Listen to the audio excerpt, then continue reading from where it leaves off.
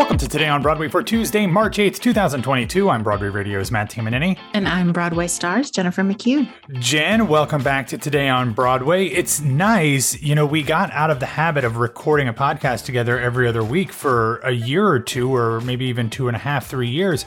But now that we're doing This Week on Theater, it's nice to be doing pods with you on a fairly regular basis. I'm glad you were able to pinch hit Today on Broadway. Well, I guess we all have to get used to a designated hitter now. Little sports reference for the theater people out there. Yeah, that and no shifts, larger bags, and a pitch clock. Shifts? Yeah. How do you feel about the no shifts? How do you feel about the no shifts thing? I'm interested to see that. It'll definitely get some more runs on the board. Not for my Mets, but for other teams. Yeah, as a former baseball and softball coach, I dislike the fact that we're saying the hitters are basically giving up on taking advantage of what the defense is giving them. But as a fan, the shift sucks. So I'm torn, but if it increases offense and gets more people to watch, I guess I'm okay with it. Anyway, we will be having an episode of our original podcast, Some Like It Pop, coming up ahead of the Oscars. If you want to hear that, I'm not sure if it'll be Patreon only, but it'll certainly only be available in Patreon first. Head over to patreon.com/Broadway Radio. And Jen, we are bringing back our old favorite awards show format, our Wish, Wants, and Wills. We will make predictions on every single Oscars category, and we'll get into depth on a lot of the bigger ones. But we will tell you what we wish would happen in that category, what we want to happen in that category, and what we think will happen in every category. So should be a good time. I've got a lot of cramming to do because I'm behind on some of these Oscar movies. And I have a lot to say about them. As always.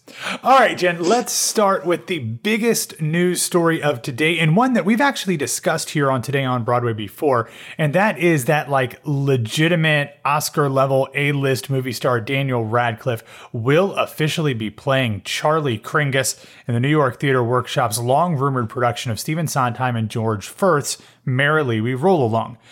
When I first heard about the possibility of this production coming to NYTW, it was with Laura Benanti and Raul Esparza as two of the three old friends at the center of the musical. Then online rumors started circulating about the time that Tick, Tick, Boom was released on Netflix that Radcliffe and Tony winner and two-time Oscar nominee Andrew Garfield would be the ones leading the production. I've since heard that Garfield is no longer in the mix, although that could change, I suppose, but it is official that the erstwhile Harry Potter is now on board. No other casting has been announced, but we do know that this will be directed by Maria Friedman and choreographed by Tim Jackson, and that it will be a new version of the production of the show that Friedman originally helmed at the Meunier Chocolate Factory in 2012, then in the West End the following year, and then in 2017 at the Huntington Theater in Boston. That production starred Damian Humbly as Charlie and Mark Umbers as Frank, the two men who played the two men at the center of the story at both Meunier and in the West End. But instead of Jenna Russell playing Mary as she did in the UK, Eden Espinosa played Mary in Boston. The West End run of that show was recorded and broadcast, so you might have been able to see it at some point, either in a Fathom Events type of thing or streaming. Now, there's no official dates for the show announced as of yet, but I've been told by sources close to the production that it will hit the stage in November of this year, and, assuming all goes well, the cast and company will make a quick move uptown to be part of the 2022-23 Broadway season.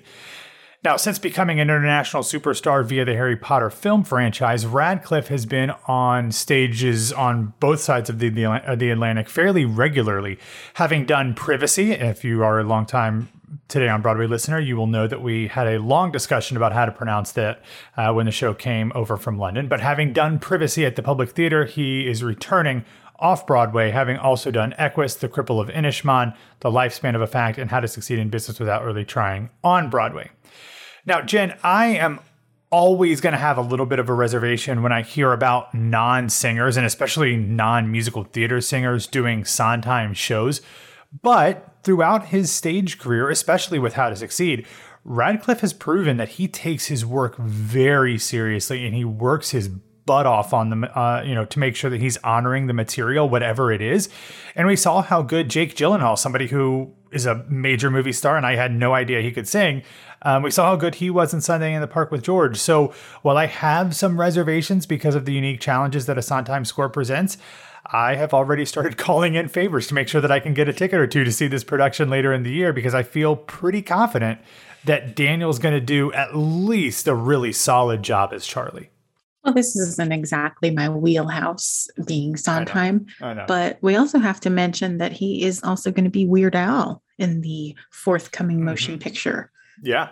And whatever you may think about Weird Al, you cannot deny the musicianship there. And I'm sure Mr. Radcliffe is pouring himself into that role as well. So I don't think we have anything to worry about with him stepping into this. No, and like I said, he's always worked very hard on all of this stuff. I remember all of the stories about his vocal lessons and dancing lessons for How to Succeed, and I'm sure he will do the same thing to get ready for this score. I'm sure he's probably already working on it. And it's interesting because we know the story of how much of a flop this was on Broadway. Hell, there's a whole documentary that's on Netflix, I think leaving later this month, about it. But if you put Daniel Radcliffe in and Merrily We Roll Along, whether that's at New York Theater Workshop or on Broadway, I can guarantee you that it will not be a flop in terms of the box office. This will sell very well, which is another reason why I'm making sure that I can get set up with some tickets as early as humanly possible. Will that be your 6th or 8th trip to New York, the one you're planning? Well, the one for that will be at least the 4th, because I'm going later this week for my 2nd, in May for my 3rd. I believe I'm doing one in July. That depends on James Marino. Then I probably won't go again until November, because I try to avoid the summer in New York. But so it'll at least be my 4th, maybe my 5th of the year. Remarkable. Yeah, something. All right. Also remarkable, Jen, in a very different sort of star casting news, yesterday the Weislers announced that from April 12th through June 4th, Pamela Anderson, yes, that Pamela Anderson, will be playing the role of Roxy Hart in Chicago on Broadway. In terms of her acting career, Anderson is best known for the TV show Baywatch and perhaps her film Barbed Wire, but she has been in the news most recently as the subject of the highly publicized Hulu limited series Pam and Tommy, which dramatizes the harrowing experience that she suffered in 1995, in which a sex tape of her and then husband Tommy Lee was released to the public. Anderson has since announced a documentary coming to Netflix entitled Not a Victim, but a Survivor and Alive to Tell the Real Story. In a statement, Anderson said, quote, "I have always been a huge fan of Bob Fosse's and Gwen Verdon's work, and Ranking too. Playing Roxy Hart is a dream fulfilled. Performing Fosse, you don't have time to get in your head. You can't dance, sing, and think at the same time. There is a freedom, a unique joy in knowing it's all about the work. Playing Roxy Hart is a sweet escape for me." Now, Jen, I have less than zero idea if Anderson can sing, dance, or for that matter, act, although I have my presuppositions on all three of those things. But I am 100% in favor of her capitalizing on this moment and turning her further exploitation from that Hulu series into whatever major opportunities she can find herself in at this point. Yeah, I agree. I know nothing. I mean, the fact that she knows who Bob Fosse is and his work is encouraging, because a lot of people don't. But I really don't know what her experience is with dancing and singing. It'll be interesting. I mean, it's certainly going to get headlines and maybe some butts in the seats. So good for her. This is her story, and she deserves to make the money off of it, not everybody else. Yeah, I have a lot of bad feelings about what Hulu did with that series and not involving her at all. I think that is an absolutely horrible thing for them to have done, to not try to bring her into that process. But what can you do? And I said this in our Today on Broadway group chat, but when Chicago is stunt casting with people who have no discernible musical theater talent, you know that things are getting back to normal on Broadway. And so here we are. If it's not a Real Housewife of some city, having Pamela Anderson in there certainly fits the bill. But I wouldn't say I'm excited about this, but look, if this is a dream of hers, good for her to get this opportunity after all the crap that she's been put through recently. Would you see it? No. No. I mean, look, if people were paying me to see it, sure. The last time I saw Chicago was in Atlanta, and it was the national tour, and starring as Billy Flynn was Jerry Springer.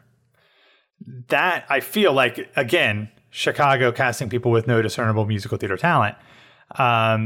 We've been there, done that with Chicago for years, and Jerry went quickly from that tour to Broadway. I've also interviewed the great Ohio State and NFL legend Eddie George, who played Billy Flynn on Broadway as well. Again, he actually does a ton of classical theater in Tennessee, but not musical theater. He played Billy Flynn on Broadway too. So whatever, it's Chicago. What do you expect? Okay, then. All right, Jen, let's continue with casting news. As more than 2 years after former Waltons and The Americans star Emmy winner Richard Thomas was initially announced to be playing Atticus Finch in the national tour of Aaron Sorkin's To Kill a Mockingbird, the rest of the company was announced on Monday, and it includes Mary Badham, who played Scout opposite Gregory Peck's Atticus in the 1962 film adaptation of Mockingbird. Badham will play Mrs. Dubois on the tour, the angry next-door neighbor. As for her old role, So You Think You Can Dance, Fiddler on the Roof, and Hello, Dolly star Melanie Moore will be playing Scout. Jacqueline Williams will be Calpurnia.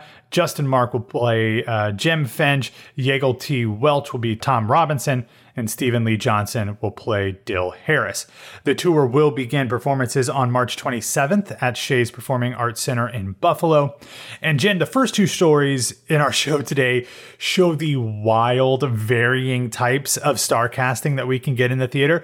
But this is the kind of casting and star casting that I can 100% get behind. This is the one that's coming to LA? Yeah, yep. It is heading out on tour, and it'll be in LA, I'm sure, for a fairly extended sit down, I would guess. That's interesting. Yeah, that's pretty cool. I know you love Melanie Moore. Anything So You Think You Can Dance related? Yeah, I do love Melanie Moore. Good Marietta, Georgia. I think Marietta. I think her dance studio was in Marietta, but that's where I was living in that area when she was on the show. So yeah, I do love that. And obviously, how can you not love Richard Thomas? I know you and I both loved the show The Americans that he was on for, 5 seasons, 6 seasons was that show on the air? Yes, but it also shows the age gap that's what you think of when you think of Richard Thomas. And I'm like, of course I love Richard Thomas. He's John Boy. Yeah, I mentioned the Waltons as well. I know, but it's just funny that your go-to is The Americans. And I'm like, but it's John Boy. That's fair. I'm old.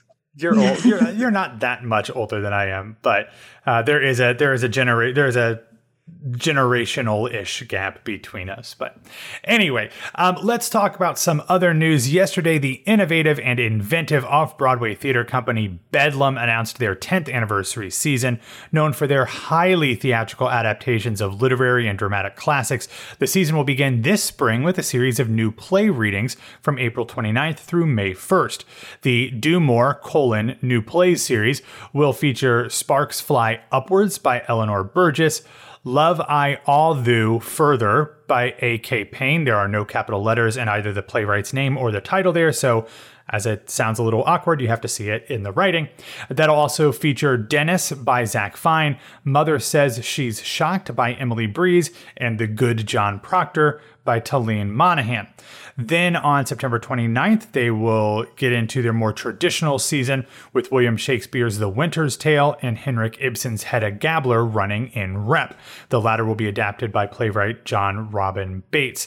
These shows will run together through November 20th. I saw them do The Crucible a few years ago. They've done a number of adaptations of Jane Austen shows as well, and they are always super interesting and super fascinating on how they do them. So very much looking forward to those shows in rep later this year. Next, out on your side of the country, Jen, the La Jolla Playhouse announced the addition of 2 new shows to their 2022-23 season. First, a musical that was supposed to open in 2021 at Chicago's Goodman Theater, but has since been moved to La Jolla. The world premiere of Pulitzer Prize finalist Adam Rapp's musical adaptation of S.E. Hinton's book and Francis Ford Coppola's subsequent film, The Outsiders. The musical will run in February or March of next year under the direction of Danya Tamor. Rapp wrote the book, and the music and lyrics are by Jamestown Revival and Tony winner Justine Levine. Then La Jolla's artistic director Christopher Ashley will co-direct a reimagined gender-fluid production of Shakespeare's As You Like It. All of these shows will join the previously announced productions of Lempicka. Here there are Blueberries, Fandango for Butterflies and Coyotes, and Mother Russia. Jen, I know La Jolla is not like across town from you. It's a bit of a ways, but this is a really, really interesting season. And I would imagine, given again our separate generations, I would imagine that you were, I don't know, maybe not a huge fan, but you were certainly of movie watching age when The Outsiders was originally released. I was not a huge fan. I was the biggest fan ever of The Outsiders. I think it was a sexual awakening when Rob Lowe stepped out in a towel in that movie.